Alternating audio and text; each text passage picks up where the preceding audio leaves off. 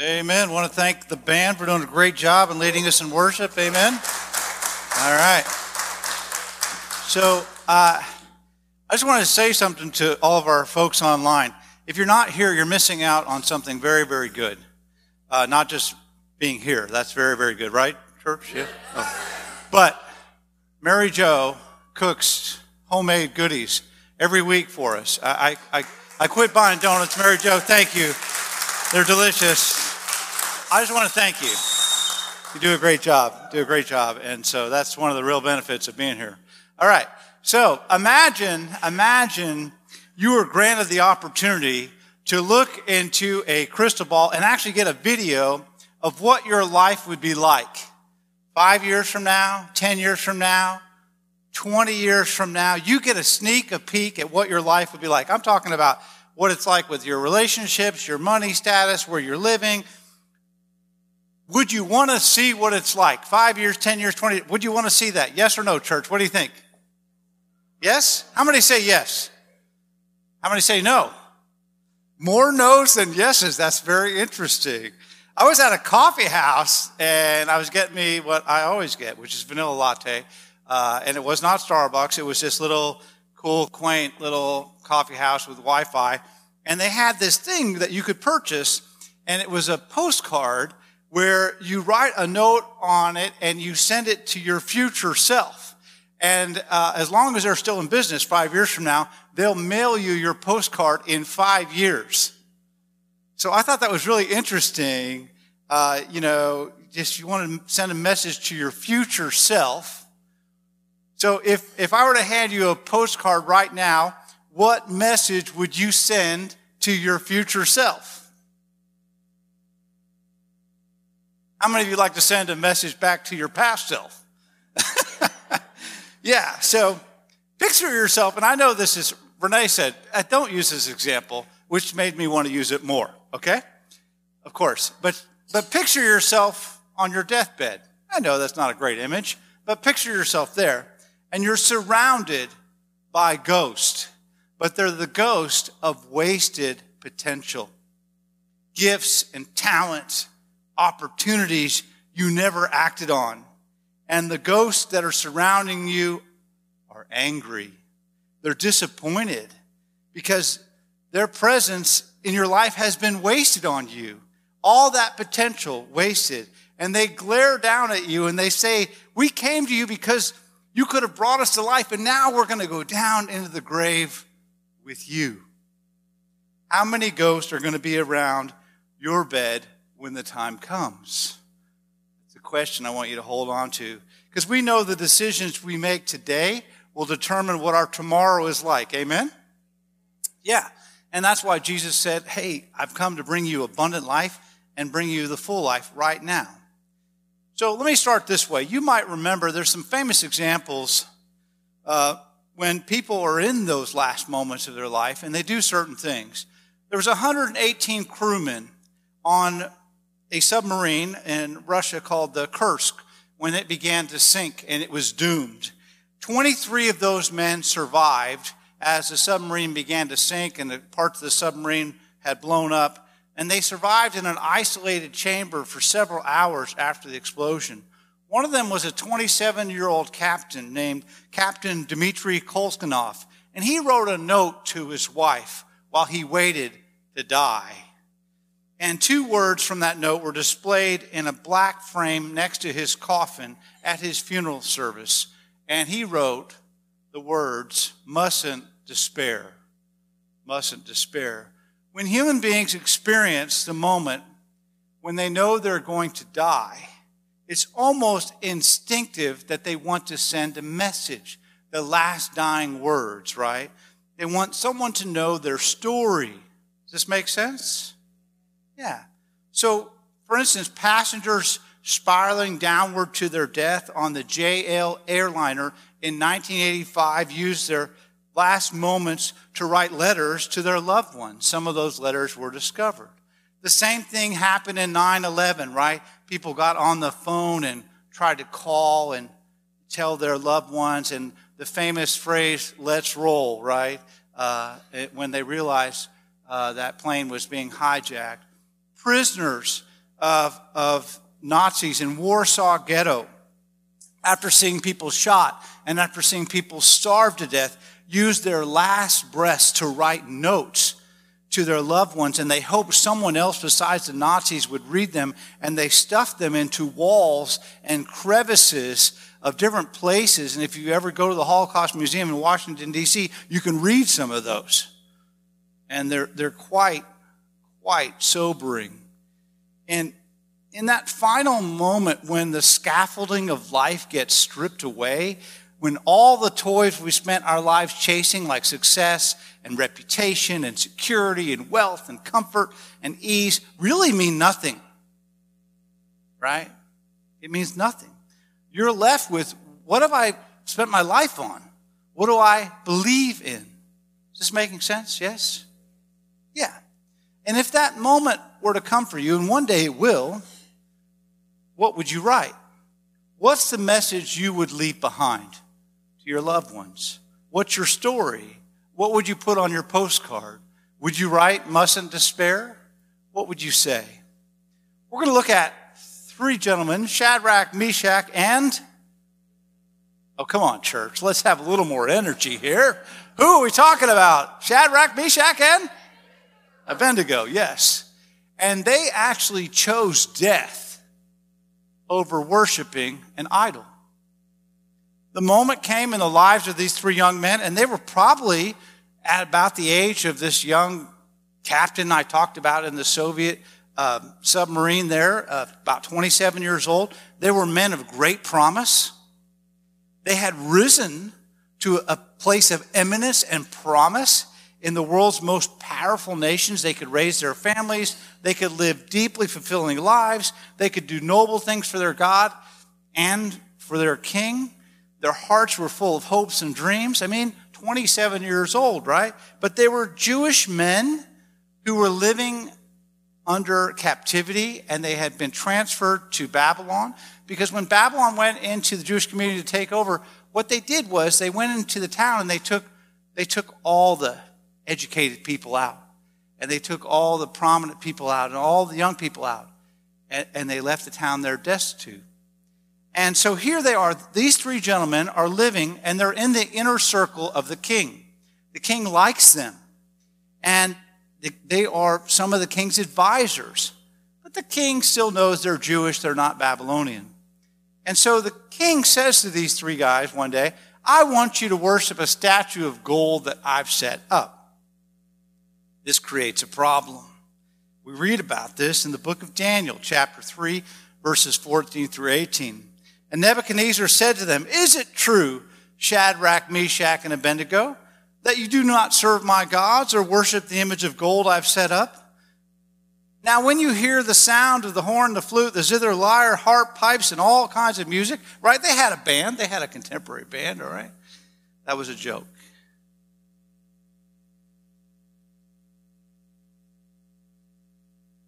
Maybe I should work on my golf game. Yeah. If you're ready to fall down and worship the images I made, very good. Life will be good. But if you do not worship it, you'll be thrown immediately into a blazing furnace. Then what God will be able to rescue you from my hand?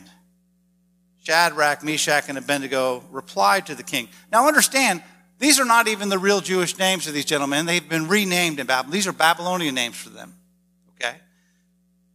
They replied to the king, O Nebuchadnezzar, we really do not need to defend ourselves before you in this matter.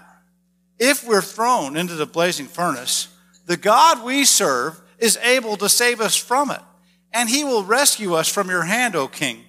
But even if he does not, let's read that line together. But even if he does not, this is faith, right? Because it takes a little bit of faith, right? It takes a little bit of faith to believe in God when you get what you want. It takes a whole lot of faith to believe in God when you don't get what you want. But even if he does not, we want you to know, O king, that we'll not serve your gods or worship the image of gold that you've set up. Now I'll tell you what's striking about this story. The moment comes inevitably in everyone's life when they realize death is inescapable and there's nothing they can do. And often the last message that people give is an expression of regret at having to leave life. Right? They don't want to die. My mom, the night before she died, said, I want to live. But her body failed her. For Shadrach, Meshach, and Abednego, death is escapable. All they have to do is bend a knee and worship this statue of gold. And their nightmare will be over. Bend a knee. They will live. They'll be restored to their positions of power, honor, and status. And yet they know if they don't, they're headed towards unimaginable pain and death. One word, just say the word, just bow down, it'll be fine. But they would not say the word. They would not bend the knee. Life or death, and they chose death. One of the reasons we share this story, it's in Scripture, is they are showing that that kind of devotion to God is possible by ordinary people like you and me. They say, the God we serve is able to save us, but even if he does not, we want you to know, O king, will not serve your gods and worship the image of gold you set up. It looked like their final words were, mustn't despair. Verse 19, so this is the response.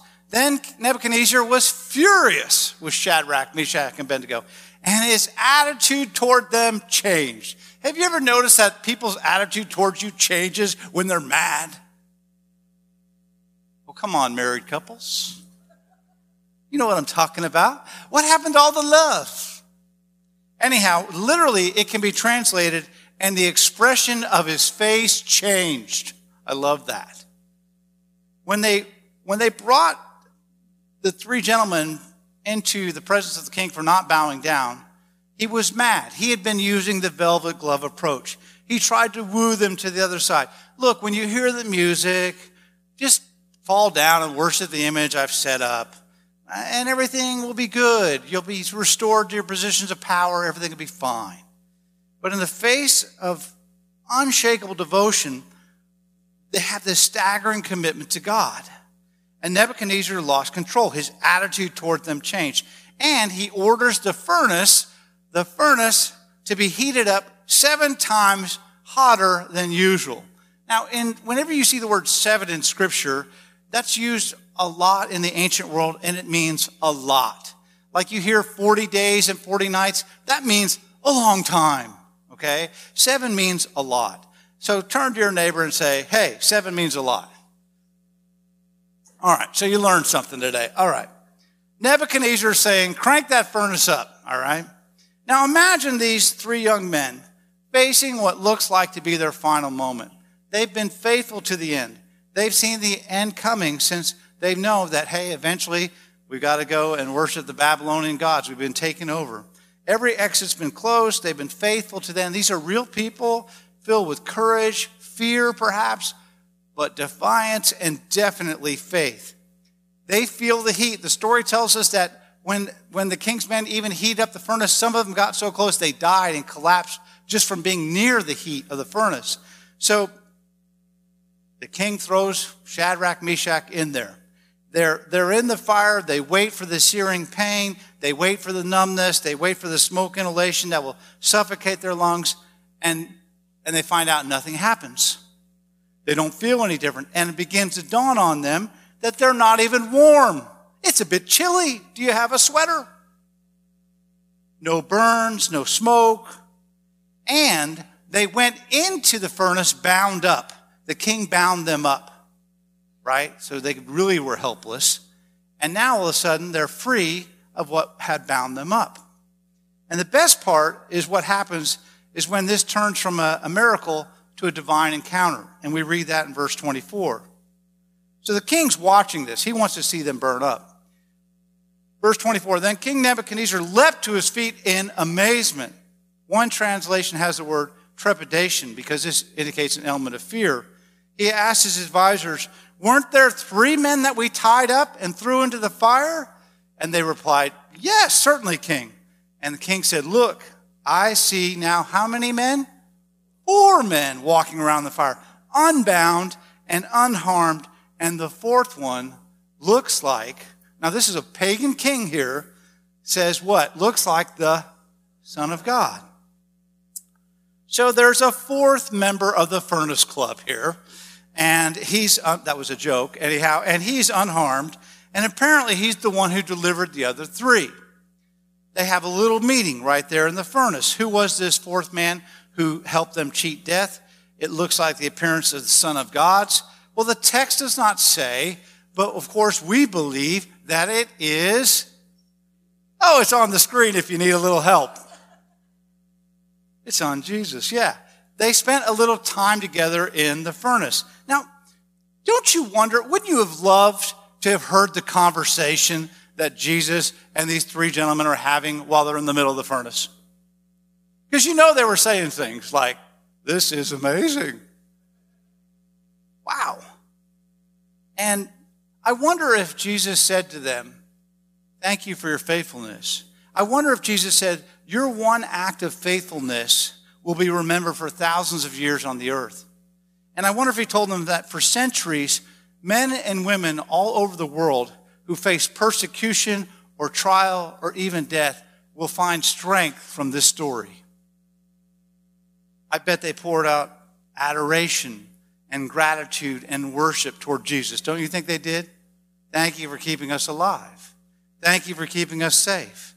They came to this place, the place of Dura, planning to withhold worship from a false god, and these three gentlemen end up worshiping as they never have done in their lives before, in the middle of a furnace.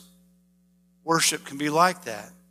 The furnace, which looked like the end of their lives, turned out to be the greatest thing they'd ever experienced. It's the can't-miss event of their lives.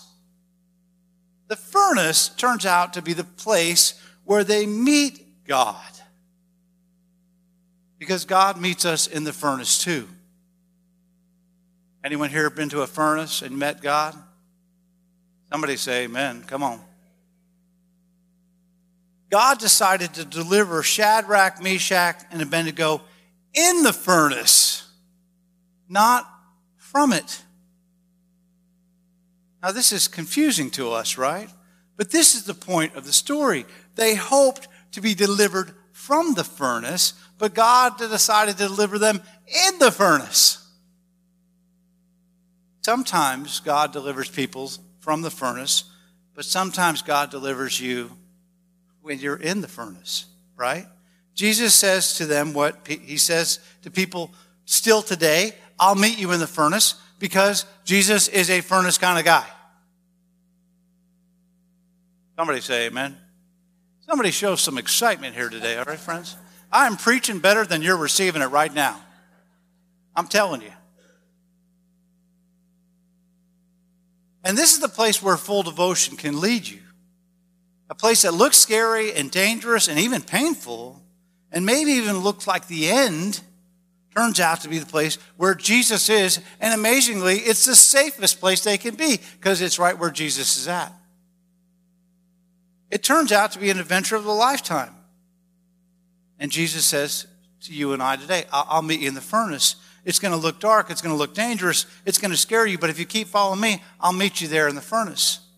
Verse 26, Nebuchadnezzar then approached the opening of the blazing furnace and shouted, "Shadrach, Meshach, and Abednego, servants of the Most High God." Now he's worshiping. "Come on out." So they come out of the fire. Wouldn't you love to see that? All the governors and the royal advisors crowding around him. They saw the fire had not harmed their bodies. The text says that not a hair on their heads was singed. Their robes were not scorched. It even says in the text, there was no smell of fire around them. You ever been around a campfire? You can't get that smell out of your hair for 3 days. But they didn't even smell like fire. Then Nebuchadnezzar said in verse 28, look at this. This is amazing. The king, the pagan king, who wants to worship a gold statue, praise be to the God of Shadrach, Meshach, and Abednego, who sent his angel, right, and rescued his servants. They trusted in him and defied the king's commands. They trusted in God and defied the king's command. Who is this king? Nebuchadnezzar. Nebuchadnezzar, this is a man who's killed his own soldiers. He didn't care about these seemingly three gentlemen, and now he's congratulating them for what? For having the audacity to defy his authority. Something's going on in this king's life. And then he says these words, "Therefore I decree that the people of any nation or language who said anything about the God of Shadrach, Meshach, and Abednego must be cut into pieces and their houses turned into piles of rubble." He's not really into freedom of worship, as you can tell. Okay? He's not a Bill of Rights kind of king, all right?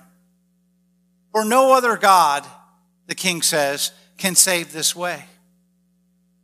Then the king promotes. He promotes them, right? They come out of the furnace and they get promoted in the province of Babylon. So he doesn't just restore them. He lifts them up to new positions. He gives them more opportunities and more influence and more money. Now, we wonder what the rest of their lives were like. We don't know. This is the last time we ever hear in the Bible about Shadrach, Meshach, and Abednego. We don't know. I wonder if they ever thought about how easily they might have missed this adventure. If they had given in to fear and said, "Hey, we don't really mean it, but let's just bow down to this gold statue," they would have missed the greatest encounter of their life with God. I wonder, I just think about like when they got to be old men, right? And they're meeting over at the hamburger place, and they're sitting around, and they're like, on the anniversary date, they're like, "Hey, make sure you wear your robe that you wore into the furnace." And their wives had tried to throw away the robes, but they wouldn't let them, right? Because there were holes in them and they weren't fashionable anymore. I'm just conjecturing here. But they remember back to when they were young men and they were full of courage and faith, and they defied the king, and they walked around and they met Jesus in the furnace. Because I bet, how many of you think that'd be a moment you never forget? Amen? Yeah.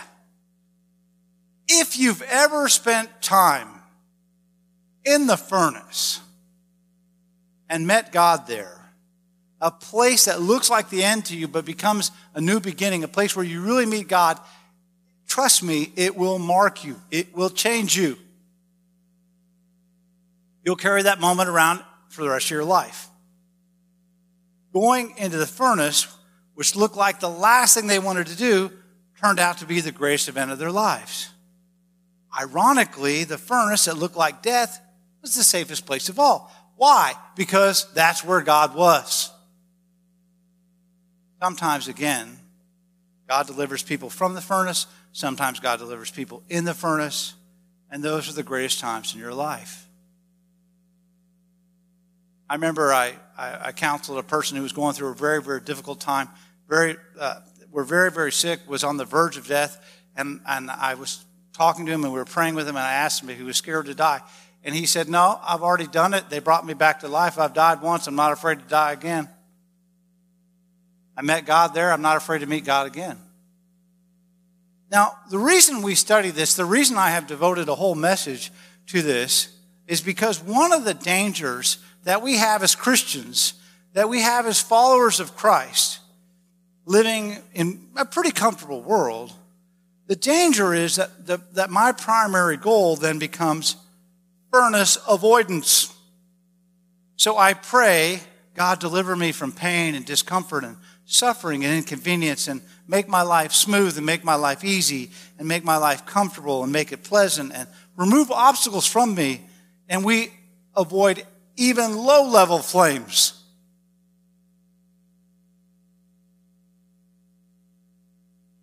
Hello? Is this working today? My mic on low? You're low. You're a professional sound. This mic is on, right? Are your ears working today? So let's deconstruct this just a little bit. How did they have this courage? How did they? Because I don't know that a lot of us would have this courage. All you got to do is bow down to a gold statue, or you can go into the furnace. I don't think it's an accident that they ended up at the top of the mountain, right? There's an old saying, if you see someone at the top of the mountain, he didn't fall there.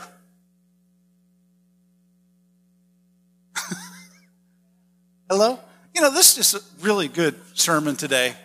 And I just don't know if you're receiving it. So, I don't know.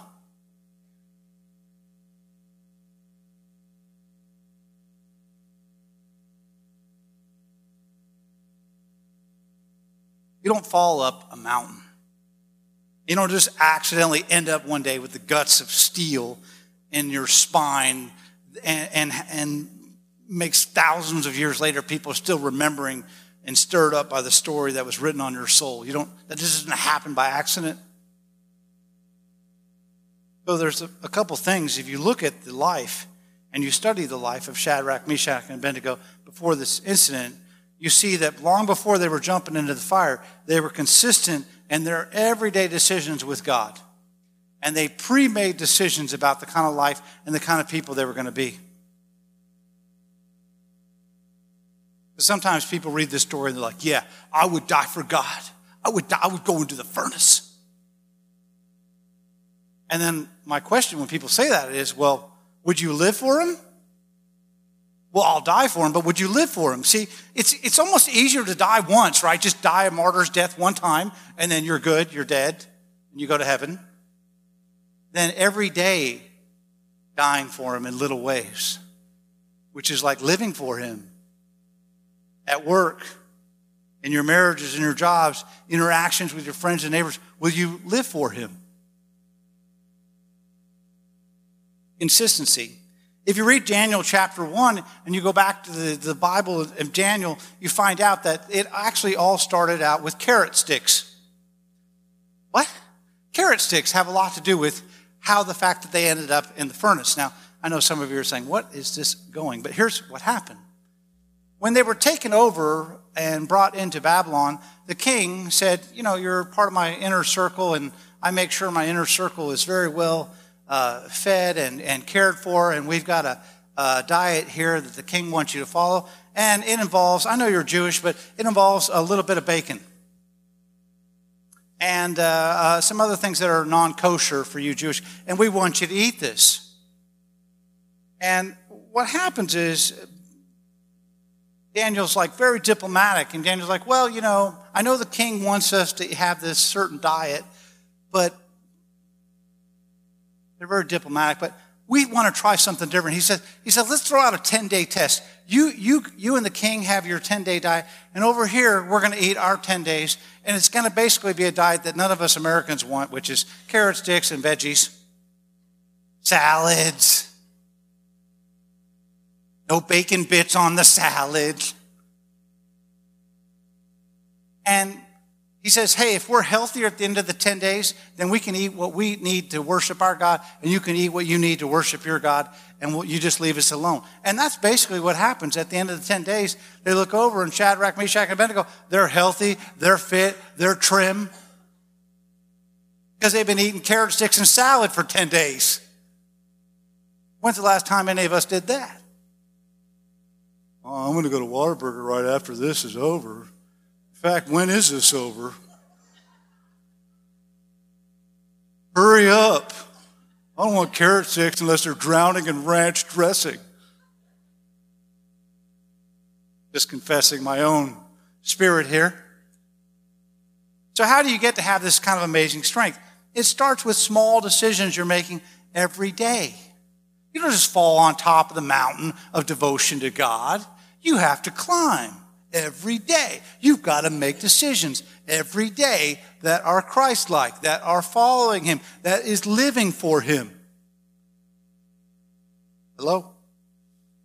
I don't think my mic is low. Did you see over there making sure the broadcast? I hope people online are hearing me. Hello?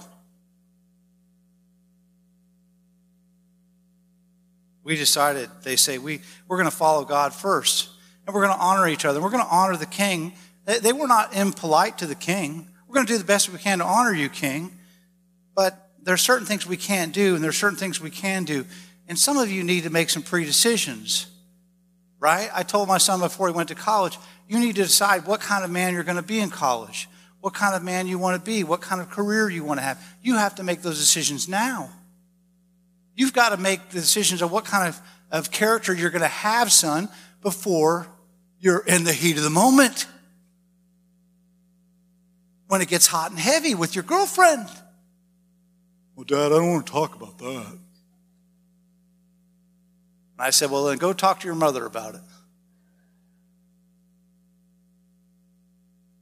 We need to choose ahead of time who we're going to be. And that's how character is formed. So what are you going to write on your postcard to your future self? What kind of person do I want to be? Who do I want to live for? Do I want to live for me, or do I want to live for God? There's a phrase in Scripture, in this story, it says Daniel purposed in his heart. And that's the issue. The issue was not meat and wine from the king. The issue was Daniel's decision. You are the person you are today because of the decisions you made yesterday. And the great news is you can change who you are going to be tomorrow because of the decisions you make today. There's a choice you have to make every day in everything you do. And always keep in mind that the choice that you make makes you. Hello? I'm giving some existentialism here. For those of you who don't know that word, Google it. Viktor Frankl, read his book, Man's Search for Meaning. See, Daniel had his postcard, and he filled it out, and he said, you know who I'm going to be in 5 years and 10 years? I'm going to be someone that says, you know what, I'm not going to worship false statues. What I'm trying to say is the key to confidence in bad times is consistency in the good times. And you're determining today what you're going to do on that dark ultimate day. So I just want to encourage you, some of you, to make decisions ahead of time. Make some resolutions inside your soul. But because they were consistent in their behavior, they ended up being courageous under pressure. And these men reached a place where they were courageous under pressure. Why is that? Well, they knew who God was. They knew who God was. And that's why they said, our God can save us, but even if he doesn't, if that's not our God's plan, we're going to go into the furnace. They knew who God was. They had a relationship with God.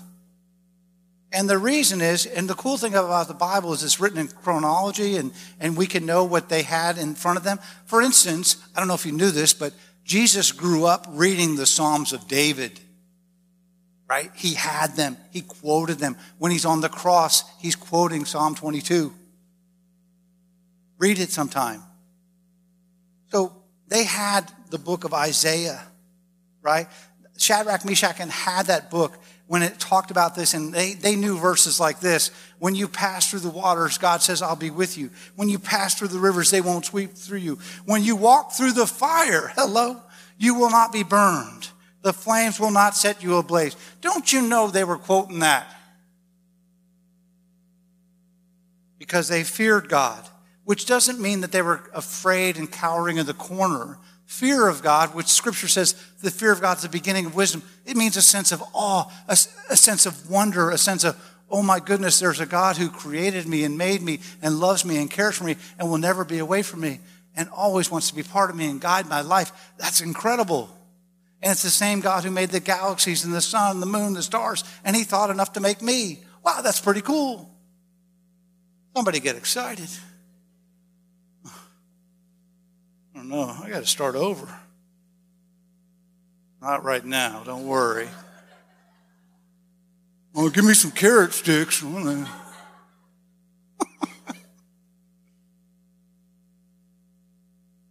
They revered God.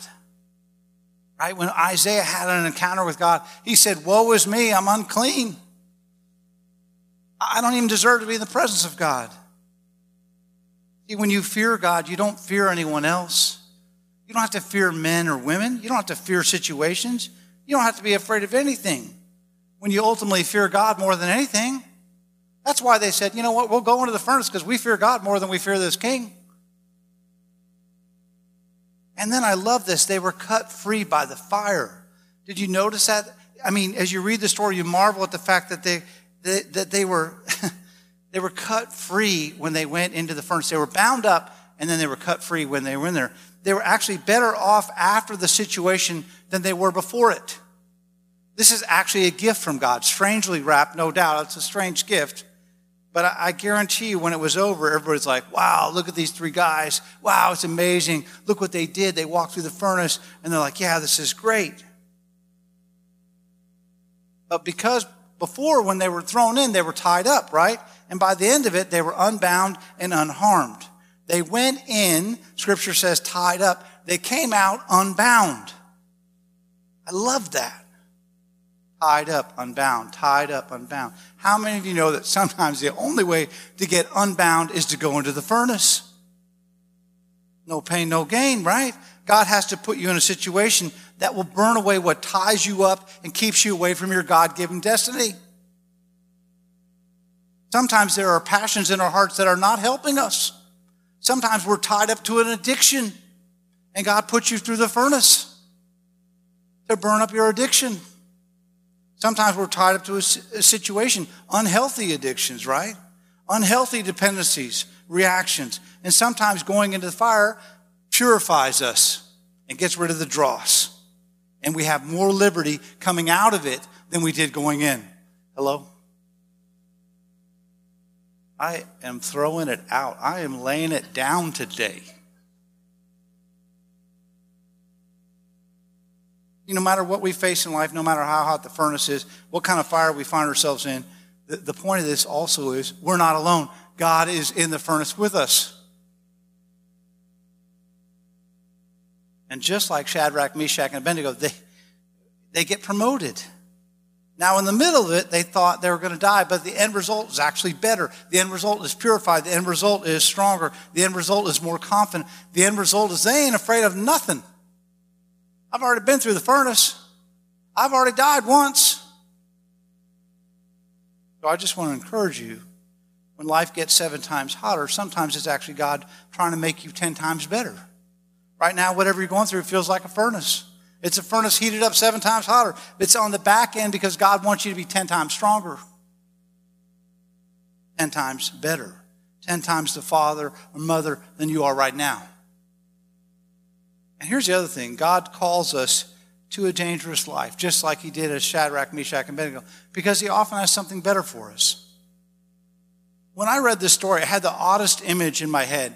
And it's an odd image because I'm not sure if God has a calendar. But can you imagine God's calendar? Like, does God ever take a day off? Playing golf, fishing. But I pictured God having a calendar. I know he doesn't have a calendar because God's omniscient and omnipresent, so he doesn't have to remember to go someplace. It's not like he needs a Siri reminder. But on that date, Shadrach, Meshach, and Abednego had a deal with God. And God must have, if he had a calendar, it would have been this: meet Shadrach, Meshach, and Abednego in the furnace. Meet them there. And I wonder what God would have thought if they hadn't shown up, if they had bowed down to that golden statue. Their whole life and their whole adventure is dependent on that decision of meeting God in the furnace. So where on his calendar does God have your name written down? Meet you in the furnace. Will you make it? Or might you bend a knee to the wrong God? See, God often calls us to a dangerous life. So I'm going to ask you to do something kind of dangerous. It's a dangerous prayer. Stop asking for less heat, for an easier or richer or more pleasant or more secure life. There's something better. How often the human heart, the spirits and emotions of the potentially glorious creatures that we could be made in the image of God get bound up and attached to by trivial, stupid stuff. Somebody cuts me off on the highway. Happened yesterday on my way to San Antonio. My boss gives me an angry look, hurts my feelings. Or I don't get the recognition at work I deserve, or from school, or from the opposite sex. Or I get an unexpected expense, which means I can't buy something I've got to have. Does someone create an obstacle in my life? Is my career not climbing as high as I'd like? We might be being called to a deeper measure of devotion than that stuff that we hang on to. So I want to ask you to pray a really dangerous prayer. God, give me the opportunity to show my devotion to you. And I don't ask primarily for comfort or riches or a fat 401k or ease or security. Just give me an opportunity to show my devotion. And ask for the presence of the fourth man in the furnace. Someone told me recently that they were praying to find a job, and it's very difficult, in this COVID times, and they're praying to find a job with an easier environment. And they said these words to me. They emailed them to me.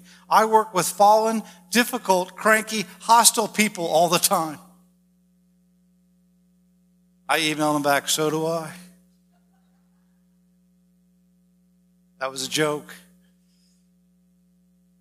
We live in a world of fallen, cranky, difficult, hostile people.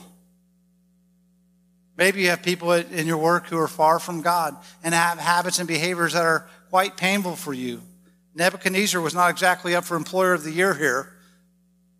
And yet God used Shadrach, Meshach, and Abednego willingness to go into the furnace to change his life to the point where he starts worshiping God. Often people want to be transferred to a nicer job with nicer people. Maybe that'd be a good thing. But maybe God's plan is to have you right where you're at. Maybe he wants you to grow in judgment and discernment and your ability to speak. Or to grow in your ability to love somebody who's very unlovable at times. Wouldn't it be easier to resent them or write them off? Maybe you need to stop praying for deliverance from the furnace and ask for the presence of God who meets people there. Maybe there's a Nebuchadnezzar that God wants to reach through you. So you ought to quit praying to try to get away from that Nebuchadnezzar and ask God to meet you in the furnace. Maybe God's been whispering for you to get involved in some form of service. Maybe it involves using a spiritual gift, and you're afraid to do it. You've been avoiding what feels like the furnace. Well, God's in the furnace. Tell him you'll meet him there. Maybe the furnace involves a relationship or financial hardship or giving or sacrifice. I don't know what it is for you. I just know that the golden statue in our world tends to involve gods with names like comfort, ease, security, and success. Somewhere along the line, too many people and too many churches have gotten the idea that following God guarantees you an easier life. So I'll put it to you in the form of a question. How many of the heroes in the faith in Scripture had easy lives? Email me how many today, this afternoon. I'll be waiting. I'm sure my inbox will be full. Read Hebrews chapter 11. The writer lists off all the things they face, including flames. Where did Jesus say to his followers, God has a wonderful plan for your life, and that involves a great house, an attractive spouse, a terrific job, a wonderful car, an endless succession of easy days? From the book of I Wish, chapter 1. Where does Jesus say that? Jesus said, follow me and you're going to have a great big God and outrageous joy. And you're going to be in trouble all the time. That's what he said. And that was true for the disciples. They followed him by the hundreds and thousands. They followed the same path that he walked on. And they followed him through servanthood and through sacrificial generosity and through the community and through suffering and to persecution and followed him to death. Do you understand that we're here in this room and some of you are watching online because throughout history, hundreds and thousands of ordinary men and women, most of who are long since forgotten, have said they were willing to go to the furnace? That the church today in China is still underground. That I'll confess, I was actually part of an operation in the early 90s of sneaking Bibles into the Soviet Union. We provided our missionary and ways to sneak them in. We were so deviant. But he risked his life to bring the Word of God. When the Bible was translated into English, read about Tyndale and Wycliffe. They were burned at the stake for translating the Bible into English so that the common plowboy could read it. Hello? The Catholic Church was so mad at one of them for translating out of the Latin. 40 years after his death, they dug up his bones and burned him again. That's really, really PO'd at somebody. Well, they've been dead for 40 years. I don't care. Dig them up again. Let's burn the bones again. That's it. So you need a therapist. That's not in the notes.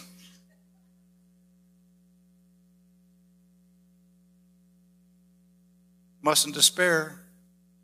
God didn't forget them. God said to Shadrach, Meshach, and Abednego what he said to Stephen, who was martyred for his faith. What he said to Paul and Peter, who were persecuted and beaten and jailed and martyred as well. What he said to Corrie ten Boom. What he said to Reverend Martin Luther King. What he said to Dietrich Bonhoeffer. What he said to Mother Teresa. What he still says to followers in China, in Albania, where Christians are being persecuted, in Cabrini and Green, and maybe just someday to someone in Corpus Christi, I will meet you in the furnace if you dare.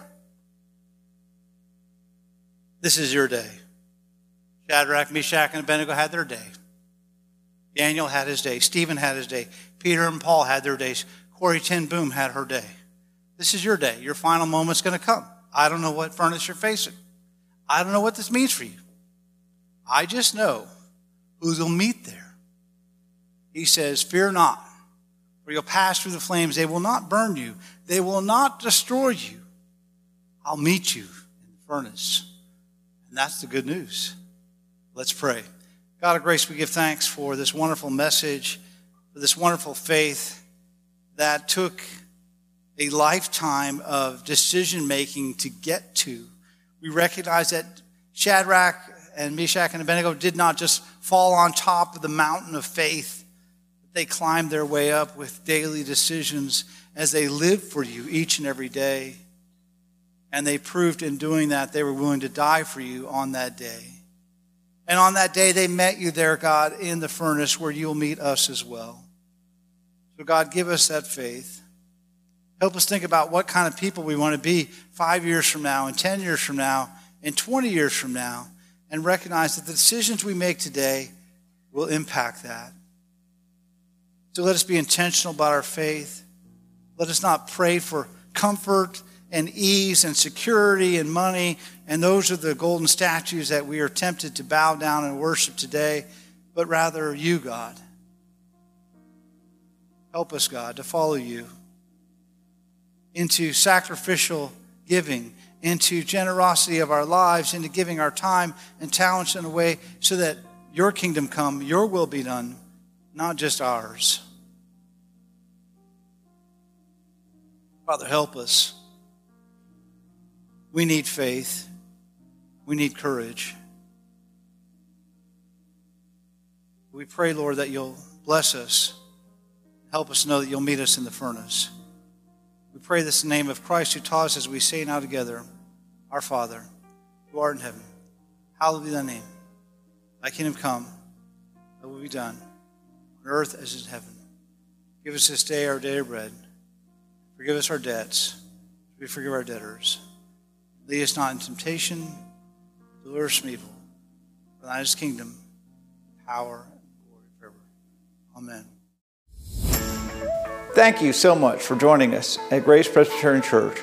We hope and we trust that this message was a blessing and gave you much encouragement as you face today.